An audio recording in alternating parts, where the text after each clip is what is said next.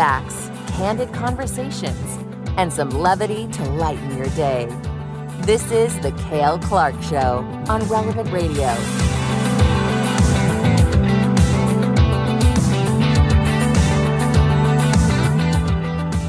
Welcome to the Cale Clark Show. Hello, it is Brooke Taylor here in for Cale. Is it possible to keep kids Catholic in college? That's a big question, and it's one that hopefully we can answer this hour with our guest. Right now in Lisbon, Portugal, estimates are about 1 million young adults gathering for World Youth Day. We just heard a wonderful recap there with Mary Graham in the news. And Catholic News Agency actually has a breakdown of demographics. And according to their data, 4 out of 10 of those in attendance at World Youth Day in Lisbon right now are between 18 and 25 years old. 82% have higher education, 6 out of 10 have a job, and just over a third are students. So for those in that 18 to 25 age bracket specifically, you think about all the huge life decisions coming at you. Where is God leading in terms of career path, vocation, religious life, or married, for example? And the biggest decision of your life, that commitment to either go deeper and practice your faith or leave it behind. And I say leave it behind because when you look at statistics on college campuses, according to Focus Missionaries, 90% of students at that demographic are choosing, at least for that time, to walk away from their faith. So there's a lot of work to do. And it calls to mind, too, just to remember to cover our young people in prayer. That's for sure. Just for docility of spirit, that they may be open and responsive to God's will, as well as for protection. But what happens when they're not open and responsive to God's will, and if they decide to reject the truth, beauty, and goodness of the faith? That is just one of the touch points of my conversation with Father Joseph Tuscan. He is the chaplain, one of the chaplains for Focus, which stands for Fellowship of Catholic University Students. And they are missionaries on campuses across the country.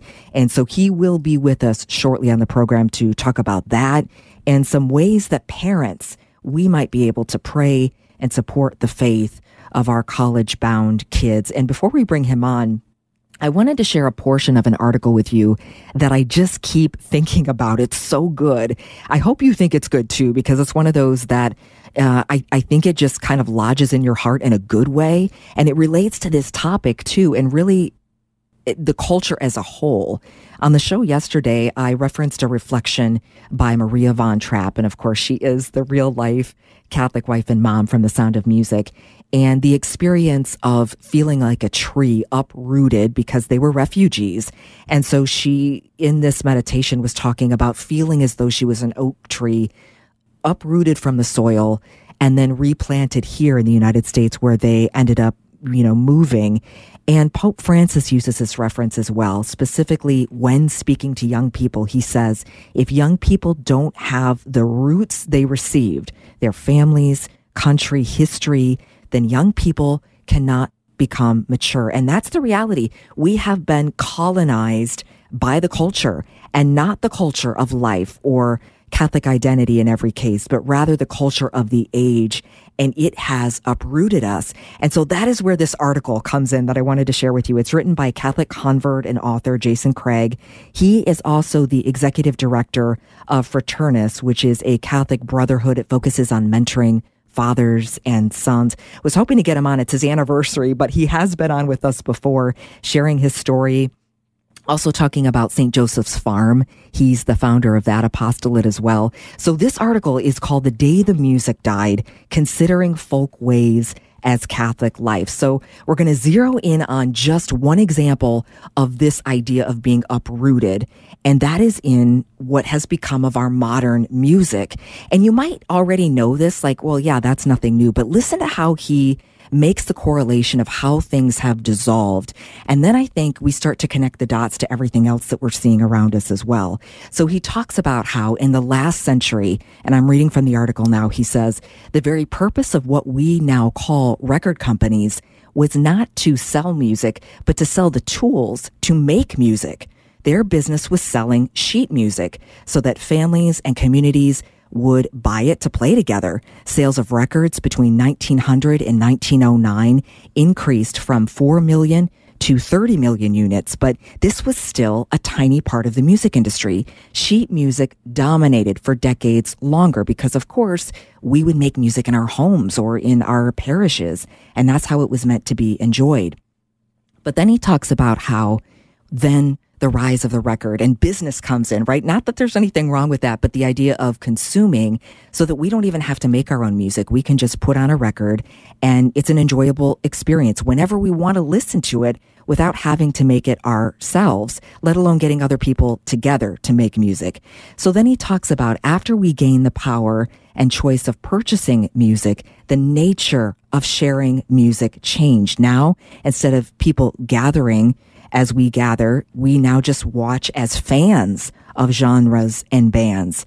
And at home, those that still played music would move from the shared place of the front porch or in the gathering room where you would play music to the garage. We all remember the garage band. And I don't know, was that 60s, 70s, 80s maybe? Young musicians wanted to be stars and show their music in concerts, not fathers to share it in folk ways, but the teens. And now the garage band, of course, has also slipped away. And he goes on to say at least garage bands shared something. But today, the music isn't even shared in a room of people because earbuds have made absolute individuality of it all. He said, imagine trying to explain to someone that lived before our technological age that there will be a time when individuals can be together listening to different music all at the same time in the same room without hearing the music of the other. We can have music without it being in the air, and we take it for granted. Now, I am not here to rebuke anyone because I always have my AirPods. I'm actually listening to relevant radio most of the day when I'm doing the laundry or I'm in the sink or washing the dishes and the kids are at school. But it's just the idea of thought, just to consider how things have changed. And even he talks about the quality of music. So there was research done. Spanish researchers surveyed the music produced between 1955 and 2010 and found that as the industry grows and consolidates in music, the quality and diversity of the music declines. John Henshin describes the results at Intellectual Takeout. It's a website. The results of the study reveal that timbral variety went down over time, meaning songs are becoming more homogeneous. Translation, most pop music now sounds the same. Timbral quality peaked in the 60s and has since dropped steadily with less diversity of instruments and recording techniques. Today's pop music is largely the same, with a combination of keyboard, drum machine, and computer software greatly diminishing creativity and originality. As a family, we read this article. My husband and I, we do bonfires, and sometimes we'll read poetry or we read this. And my one son really took issue with this. And he said, I disagree. The technical aspect of music has increased, and it's amazing when you look at it. And so it's a good thing to think about. But basically what they're saying is even songwriters, most of the songs are written today that have popular acclaim by the same songwriters, and that there's not much diversity in when you look at a composition of a symphony, for example. And they also talk about country music as very formulaic. Lovers of country music, for example, might know from the archives that we would call music from Texas, Louisiana, and South Carolina all country, but the differences were profound. Today, it's hard to tell one song from the next, he asserts. Girls, trucks, and whiskey seem to be the words that sell. Perhaps more nauseating, he goes on then to talk about Christian music, which was hard because I came from a Christian music format. But the point of it is kind of like when you look at what we see in our food, that the quality of it, so much of it is processed now. We don't grow our own food as much or take the time to make it. And so these pathways of learning how it's done, appreciating, and really putting the work into it kind of goes down, almost like empty calories of the things that we eat. So what is the answer to that? And in the end, basically, it's the idea of not forgetting where we came from, going back to our roots, and to become producers again, knowing how to do things. Again, going back to music, I'll just finish with this. He says that, I recall hearing a group of Americans travel through Mexico, finding themselves sitting around a fire with some villagers who were joyfully singing through their folk songs. When they finished, They asked the Americans to sing the songs of their land. They had none, so they sang My Girl. Like industrial canning of food led to my family losing the communal culture of canning, so too the canning of music led to no longer having folk music because we let someone make the music for us.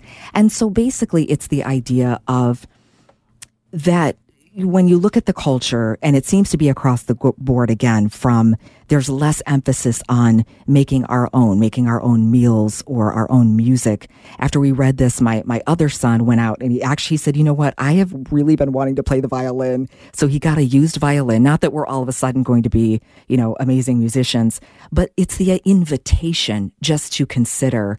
And Jim, I wanted to pull producer Jim in on this as well.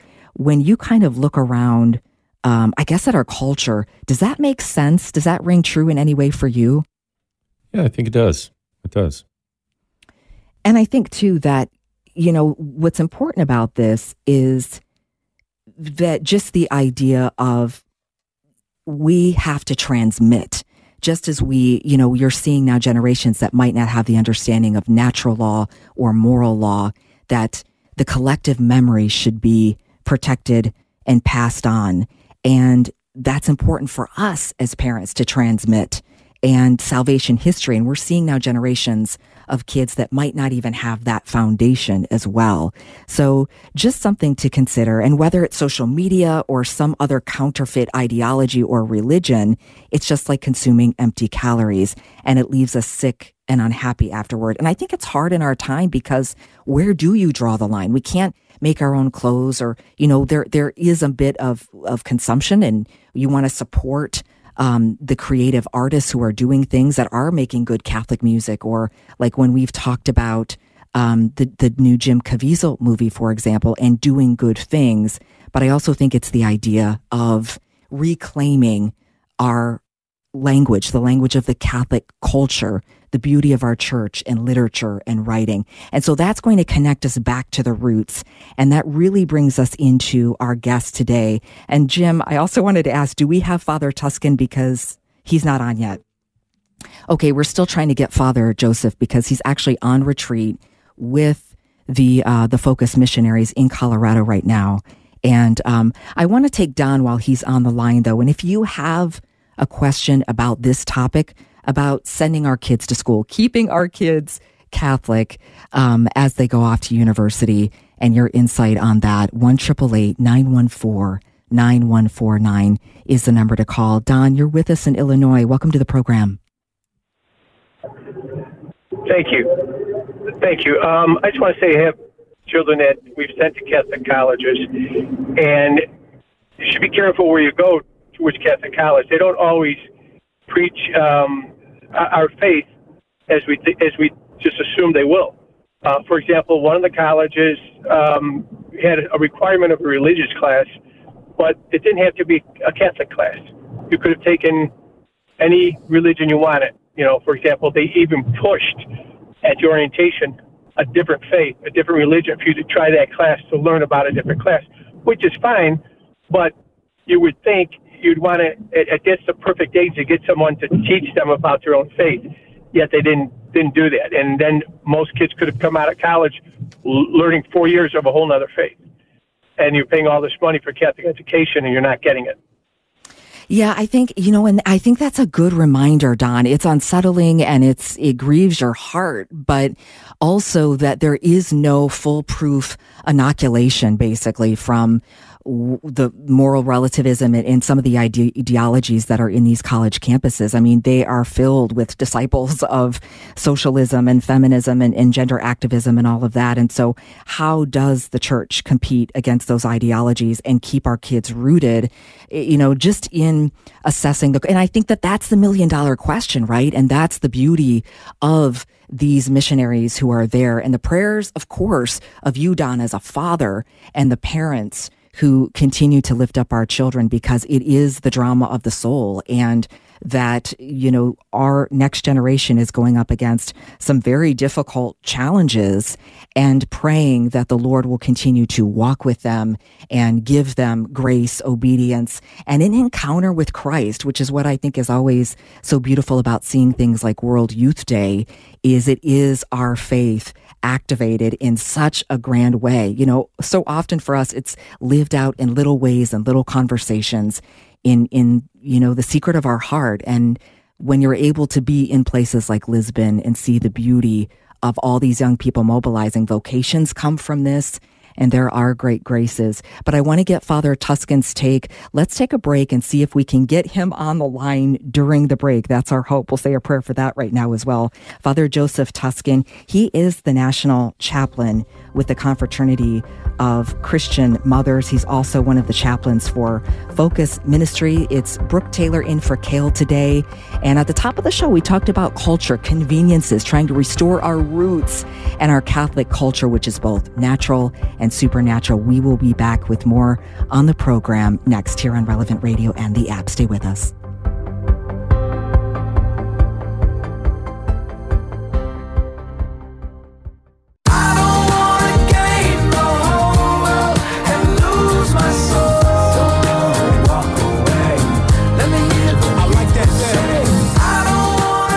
Jesus said to his disciples, "Whoever wishes to come after me must deny himself, take up his cross, and follow me. For whoever wishes to save his life will lose it, but whoever loses his life for my sake will find it. What profit would it be for one to gain the whole world and forfeit his life?" That's the words of our Lord. Gospel of Matthew, chapter 16. Welcome back to the Cale Clark Show. I'm Brooke Taylor in for Cale. And that scripture, a powerful anchor to hold us fast in the storm of some of the craziness that goes on college campuses and throughout our whole life. But that is the life stage that we're focusing on now. And over the next hour with Father Joseph Tuscan, our guest here on the Cale Clark Show, with us for the rest of the program. And our phone lines are open too for you to weigh in. Maybe you went to a great Catholic college, or maybe it was not a Catholic college, but you grew in your faith, you encountered Christ, and it impacted you. Would love to hear your story. Or if you have a question or reflection, 1-888-914-9149 on this topic. And blessed now to be joined by Father Tuscan, the National Director of the Archconfraternity of Christian Mothers and full-time preaching ministry for the Capuchin Province of St. Augustine. Welcome to the show, Father. Hi, Brooke. How are you? Great. I'm glad we got you. Thanks for joining us. I literally just got in from Denver with working with the Focus College students, so just got back to the Friary. So yeah, this is good timing. And right.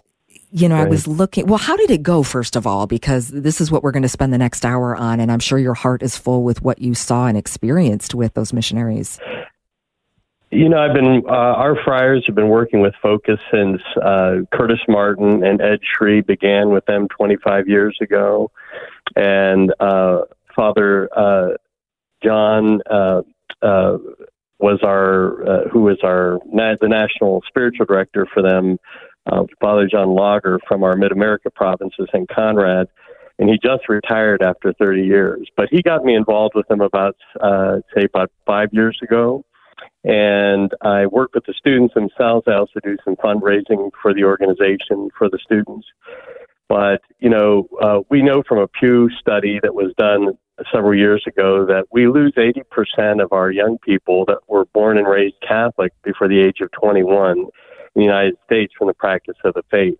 And a lot of that happens on college campuses, and not because people are, angry necessarily, but they just drift into, the pursuit of their degrees and social life and different things like that. And there's also some other, as we know, corrupting influences on the campuses. There's also, in some cases, some very anti-Christian, anti-Catholic influences on some of these campuses that they get sucked into as well. But with the Focus students, that it's a peer-to-peer ministry. That's how, and Dr. Scott Hahn has been involved with the formation of it also since the beginning, I should say that. But Dr. Shree and Curtis Martin designed this so that it was a peer-to-peer ministry, and it's so effective that over 80% of the college students that get involved with the Focus missionaries on the campus end up, persevering into adulthood with their faith. There's over 1,000, and it was, I'm sure not planned, but not surprising that there's over 1,000 vocations to religious life in the priesthood that have come out of Focus. In fact, my province, and we've been blessed with 21 young men in formation for our order from my province. And we just had the profession for 5 of our young friars, their first profession. And one of them was a Focus missionary, and another one was a student that participated in Focus missionary work on participated in their apostolates on the campuses. Oh, praise God. So, and then, another thing that's a sort of a side thing with them is that, we do a lot of training with these students because they have to, be able to speak and, articulate the faith and in a convincing way, enthusiastic way. So we bring them in for a lot of formation and retreats, a deep intellectual and spiritual formation before they get started on these campuses. But these are tremendously intelligent, dedicated, generous young people who understand what's going on, and they want to help their peers, and they could be getting their college graduate degrees or getting started in a career, but they have to fundraise to support themselves for however long. Some of them do it for 2 years, some 3 or 4 years, and they have to fundraise with their friends and relatives to support their work on these campuses, but they're incredibly effective. And even though in many ways it seems like a drop in the bucket, there's almost 300 campuses now being served by Focus. And they're just doing great work. They're great kids, and I'm old enough to call them that.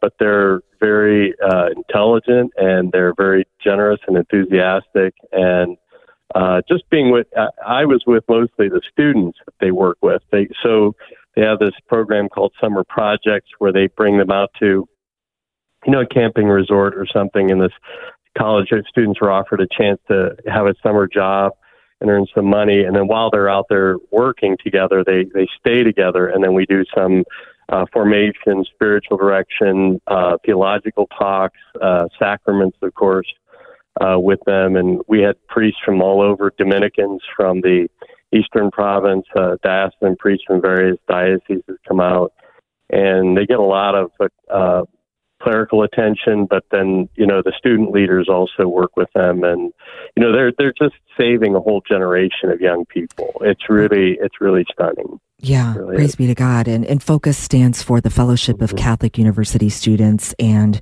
speaking with Father Joseph Tuscan, just returning from a week with the missionaries in Colorado. And a lot of people you talk about the percentage of 80, upwards of 90, depending on what data you see, of these young people losing their faith in their 4 years of campus. And a lot of people are living double lives. This is something that struck me. I had gone and was speaking at a Newman Club a few years ago, and one of the ladies came up to me afterwards and was mentioning that. She said, I have so many friends that say they're Catholic, but they are binge drinking or they're being promiscuous or any number of things. And she said it doesn't even seem to faze them. And so I guess, how do we reach those souls, Father? Because, this is a time of freedom. And like you said, for many, it may be just adrift. It's not their priority. Whatever their formation was at home, we don't know. But just so that we don't kind of lose them, I guess your thought on how do we reach those souls? Yeah, I would put this in 3 stages. First, in terms of family formation, as you said, I'm the national director for wonderful Catholic women's organization that began in France after the French Revolution, and the mother of the newly canonized Saint Therese of Lisieux Martin. She was canonized with her husband, Louis. She was a member of this organization in its early days. And these women came up with a wonderful programs to support each other on these very issues of early formation, because honestly, if you wait till they go off to college, it's probably too late. So, the Christian Mothers, the Confraternity of Christian Mothers, we have a website, of course, in Pittsburgh. You can look that up. But I do want to recommend a couple of books. One that I just finished that's outstanding, that's by a Norbertine father, out in California, named Father Sebastian Walsh. It's advertised on EWTN, but it's published through Catholic Answers. It's called Always a Catholic. And the first half of the book is how to raise your children to remain faithful Christians and Catholics. And the second half of the book is how do you deal with them if they leave, And in fact, this is such an issue as I give, as you know, parish missions all over the country. And I ask people, if you could ask a priest to prepare a talk on any particular topic, what would it be? Hands down, the number one topic is always, Father, I paid for 12 years of Catholic education for my children. Nobody goes to church. I have grandchildren that aren't baptized, friends and relatives that don't practice the faith. Could we hear something about that? So I would start with this book. I would highly recommend people to read this book, Always a Catholic, Father Sebastian Walsh. Norbertine Oprem is Premonstratensian is the name of the order.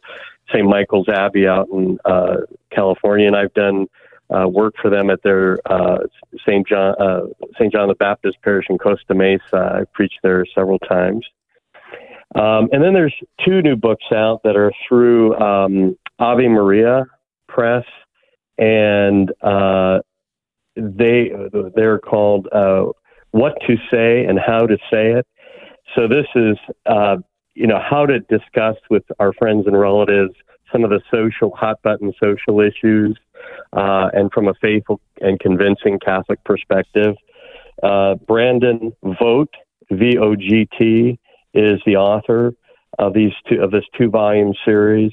And if people are looking for some, practical and even concrete suggestions about those things, but the primary thing is to pray. The talk that I give on this topic is called "Pray, Hope, and Don't Worry," and of course, a quote from the great Padre Pio. And the number one thing that once a child is no longer living in your home and they're on their own, your job then is to primarily pray and give good witness, and to believe that that's not being inactive. You're doing the most effective thing you can do when you pray and offer sacrifice, because you're talking to the Heavenly Father, and you're talking to our Lord Himself, our Blessed Mother, and you're talking to the people who can actually do something about this. So talk more to God about them than to them about God after they're 18, right? Yes, that famous advice to Saint Monica, I remember when she was, right, lamenting Saint Augustine. Yeah. Right. And, and don't take it personally. Don't feel like, that it's somehow your fault that, your child or someone that you love has drifted. It's almost the norm in the culture for people to drift from faith. And so, it's a miraculous grace when people really come into a full faith, in our current cultural situation. And so, pray for them. I know people worry about them, but worry, as Padre Pio said, doesn't accomplish anything. And it just hurts you. It's counterproductive, and you're just spinning your wheels. In the back of the book, when Father Sebastian Walsh talks about this issue, he draws a comparison from the Gospels and the images of the Roman centurion with the daughter, and then the Jairus, the Roman centurion, and then the man with the little daughter who just on Jesus' word, the child is saved, and he says, "I don't need you to do any more. Just I believe you at your word," Jesus. He said to Jesus. But the centurion Jesus had to go all the way to his house and to see the girl, and Jairus in that sense brought unnecessary suffering because of the lack of trust. And Father Walsh makes that beautiful comparison that both were healed, but unfortunately the centurion brought an unnecessary amount of suffering on himself through worry, right? And Jesus can heal whether, he's there or not, and so just to deepen our trust, deepen our confidence in the Lord, and, and pray and give good witness, offer some sacrifice to, maybe fast from time to time for these people. And, and that's the most important thing. He gives practical advice about how to deal with, friends and relatives and even children that drift from the faith. And, the big question about if they get married out of the church and if they bring someone home that they're not married to. And he gives good, faithful Catholic advice to all that. Yeah, and I will make sure that we link up. I know Jim is on it to get those books in the show notes so that those that are interested are able to access that on the Cale Clark Show archived show page. We'll have that up. But so we know prayer. Yeah. Yes, that is bedrock, foundational. Wondering too, just for ideas for parents to kind of fill the quiver of sacramental arrows too for students. And so what I mean by that is like things that you would suggest for parents to cover their children, blessing their dorm room with holy water, for example, putting a miraculous medal under their pillow or a scapular, obviously a Bible and a rosary. We don't want to mess around here, Father. So we need the weapons of the sacramentals. What would you suggest there? Well, it depends on where they are. It's their room, it's your home, it's your rules, But I think that has to be, respectfully in some ways. Once people are adults and they're depending on you for money, they're completely independent or whatever. But it depends on how you do that because say they're just moving in right now. This is their first year. They're just moving in right now, and they're still, they're beginning to leave. Would it be okay to say, okay, I'm going to bless you with holy water, sprinkle it? Just kind absolutely. Of to watch Sure. That's a normal Catholic and sacramental practice. And, bless your children always when they come home. And, if they're open to it and you go to their college and, because it's shared often with other people too, but I'd bless those rooms and, if you put the crucifix up or sacramentals, things like that. But, it's not really magical like that. I think the main thing is that the early formation is really what's going to carry them through.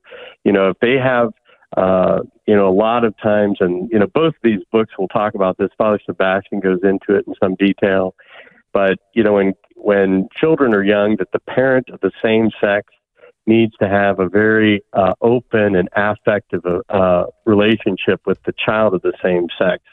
And that trusting relationship, and also to love the spouse. So a father to have an affectionate and open and loving relationship with his son, and a very loving relationship with his wife, because that teaches.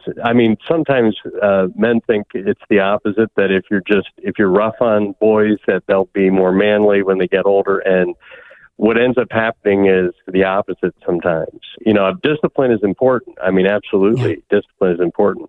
But there needs to be affection and good witness. That if they see a father who himself, it's clear that he religious practice seriously at home.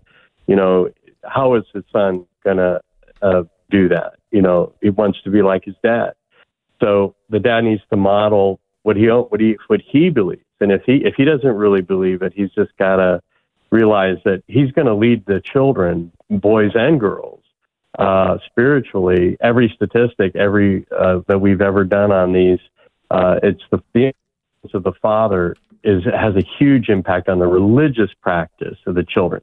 The mothers have a very important, if the mothers are lacking in their spiritual faith, there's a huge hole in the emotional, affective life of faith for the children. But the practice of the faith, it's a lot of it has to do with the father. And, my father, Brooke, and Dad, every day, Dad was raised in a Catholic orphanage, and every day he was a football player, coach, a great leader, and just a very noble, holy man. And every day he gets up and he says his prayers, and he always did when we were kids. You'd see Dad in the front room with his prayer book and his rosary, went to Mass every day, still does, and, just he cared for my mother. She was bedridden the last year of her life. And, he loved her with great devotion to the very end. And, it's things like that that imprint on young people, that carry them through the more tumultuous years. And even if they drift along with the culture a little bit at some point, if they have that foundation, they'll come back at some point, because they will sooner or later realize that the answers that the world is giving to the deepest longings of the human heart are not fulfilling. And, that's why we're seeing this new birth of vocations in my order. We've got all these young men. In fact, I just had 6 of them when I was out in Colorado. 6 of them asked me for the address of our vocation director to consider a vocation to our community. I mean, young people are not without generosity or an ability to respond to something that's true when they see it, but there has to be a witness there. Yeah, and I remember at your ordination anniversary homily just sharing the beautiful tribute to your dad and his fidelity, and how his life really was the greatest creed and catechesis, and it continues today.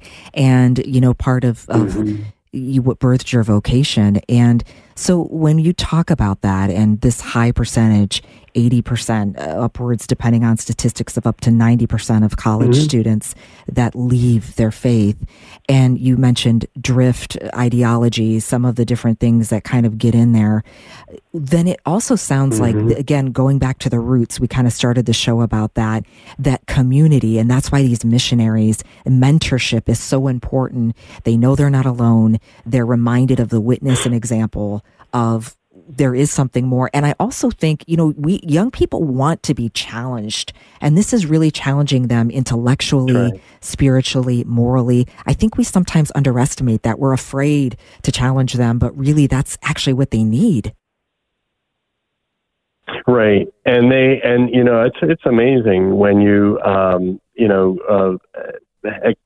set the bar higher, for people, because we had some excellent presentations by different speakers, professional theologians that come out and do some talks for the kids. And you'd be surprised how intelligent and responsive they are, because, they're studying now their faith. I mean, once they on fire for it, they just want to learn more about it. And they're intelligent. I mean, we shouldn't give them baby food all the time. I mean, in high school, these kids are taking AP courses, advanced college courses, and even in grade school, some of them are in these Excel programs. But somehow when it comes to religion, it's ABC and 1, 2, 3, they can do it. I mean, and what they don't want is, to blow smoke at them. You know what I mean? Like, to just talk down to them, or and they don't want a worldly experience of the church. I mean, the young people, 90% of millennials have nothing to do with religion, and the ones that are getting on fire for their faith, I call them refugees, really, from their generation. Yeah. They are reading, Thomas Aquinas and St. Augustine, St. Bonaventure. They're reading classics. They're reading new intelligent formation material. They study the scriptures. They've benefited from some of these wonderful scripture programs like Jeff Caven's Great Adventure Bible series, and you'd be surprised how biblically competent the young people that are on fire for their faith know it.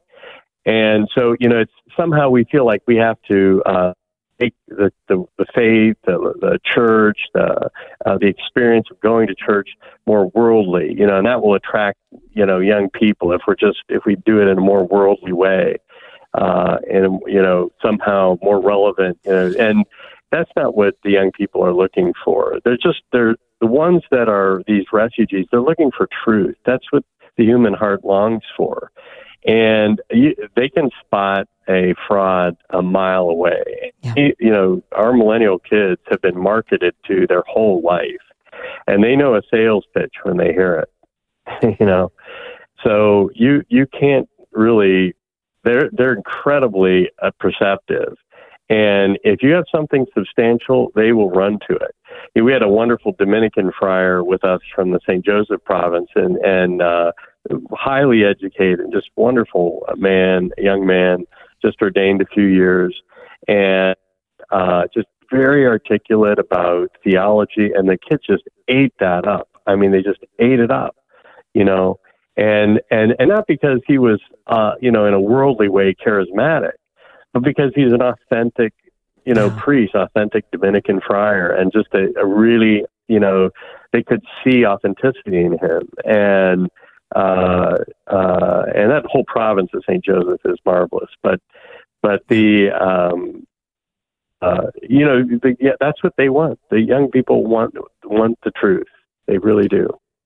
And when you see virtue, it just shines like a lighthouse in the darkness. And, you know, that's the beauty of your witness, these missionaries. Of course, we're still striving in our imperfections, and also the power of the prayers of the parents and family. We're up against a break, but I want to come back with that. Father Joseph Tuscan is with us, National Director of the Archconfraternity of Christian Mothers, full-time preaching ministry for the Capuchin province of St. Augustine, and on retreat, just returning from Colorado with the Focus Campus Missionaries.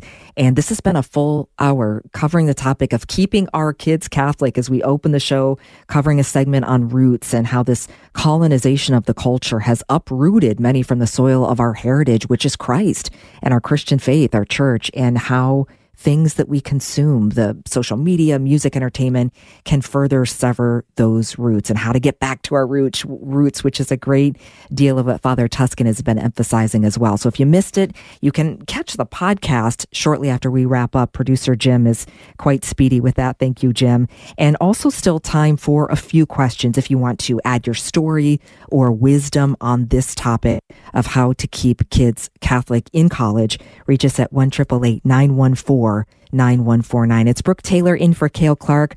Right back here with more on Relevant Radio and the Relevant Radio app. I pray and hope, don't worry. That's what St. Pio said it. I'm calling on St. Michael. That's what Pope Leo said it. Help souls in purgatory. That's what St. Gertrude did. And but I'm saving our Persian. Welcome back to the program. It's Brooke Taylor in for Cale. This is the Cale Clark Show, and Father Joseph Tuscan is here, just returning from Colorado while on retreat with Focus Campus Missionaries. And that's what we've been talking about, keeping kids Catholic in college, God willing. And Father, you were underscoring the power of praying parents. And I just wanted to share this beautiful, brief rosary reflection for our children. And then I want to grab Tina, who's holding. But this is advice from St. Louis de Marillac. He says, commend your children to the Immaculate Heart of Mary. And here we are in the month of August, dedicated to the Immaculate Heart of Mary. He goes on to say, when parents pray the rosary at the end of each decade, hold the rosary aloft and say to her, with these beads, bind my children to your Immaculate Heart. She will attend to their souls. So beautiful and very liberating, as you talked about, that we entrust our children to our Lord and the Blessed Virgin Mary and the saints and angels, their guardian angel, and with that to have peace and pray, hope, don't worry. Right. Beautiful. I want to grab Tina. She is with us from Indiana and wanted to share some input about Focus. Welcome to the show. Hi, Tina. Hi. Thank you for taking my call. I want to be as brief as possible. My 3 kids went through college, graduated. My heart was always, like every mother, worried about them leaving the church. But I always consecrated them to Our Lady. Every day pray to Our Lady that she would cover them under her mantle, that she keep them under her care, went to Mass as often as possible, do fasting on Fridays and Wednesdays or any day, offer up anything and everything for your children, and be at peace. My 3 children go to Mass every Sunday, go to take not CCD, they're going, the youngest one goes to Theology on Tap. He's very involved with Focus. He made us contributors of Focus, my husband, myself, and him. He's single. He's always telling me about his parish, everything that is going on, and how excited he is. So I attribute all of this to Our Lady, to always be praying for them, and also very important, always saying thank you. Thank you because I know my prayers are being listened. I thank you, Lord. I thank you because you are listening and you love them more than I do, more than I could ever do. So always giving thanks before even seeing anything. And I'm so thankful to God for that. And I do encourage all mothers to pray for their children, but trust the Lord that He's sending angels. And people like Focus. I love Focus. Very good.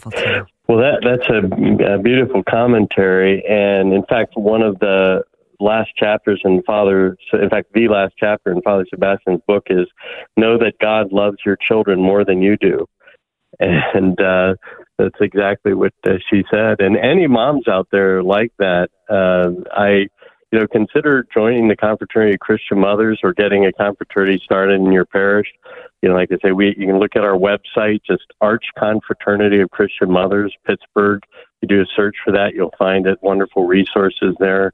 Support you in whatever stage you are of motherhood or being a grandmother or wherever you are. And even women that are not physical mothers can be part of the confraternity. So it's a wonderful organization. St. Zelly Martin was in it, and that's what she said. There's the thing that the Christian mothers do every day is they have a little prayer that they say for their children. It's a little litany to various saints. It's not long, but it's the one thing they do every single day, and they have a special devotion to Our Lady of Sorrows as a patroness. And it's a wonderful international organization. I'm the director for the United States and the U.S. territories. But we just had our national meeting here in Pittsburgh, and we're planning another one for next July for the officers. And it's just on fire. These young moms and older moms and grandmoms, and it's just an amazing organization, very vibrant, and I encourage any Catholic woman that is interested to look into the confraternity. It's a great support for your vocation and for your children and husband. Thank you, Father. And I have to concur because I was blessed to enroll earlier this year. And at least for our chapter, we meet on the second Friday. So this is the first Friday. We meet on the second Friday of the month. And if you can't make, because you can go, I think, up to a year to be a discerning member, but that is one of the most beautiful aspects. And the fact that, again, we're going back to our roots and being able to share one of the great gifts of community. And it's not, yes, the fellowship is good, but it's really rooted in prayer and prayer for our children. And when you say those prayers every day, it's not just for your children, but it's for all the children of the whole world and of those in the confraternity and their families. That's powerful. Well, Brooke, maybe we'd love to have you come over to our national gathering next year and maybe talk to the moms. What do you think about that? I'll do it. I'll be right there because you see, it's, what an honor. Yeah. And it really is a sisterhood, and we need that. We need to pray for our children. We just have a few minutes left, Father, but I guess as we finish up this topic here of keeping our kids Catholic in college, for your heart, what stories are you hearing that encourage you with this generation? You talked a lot powerfully about the on fire zeal and intelligence of this generation and how they are rising to the challenge, and then they themselves are going out. Some of them becoming missionary. Just hearing from Tina how her kids are still involved in different areas, and so it's very helpful. We have World Youth Day going on as well. I guess just some final remarks about what's edifying you right now.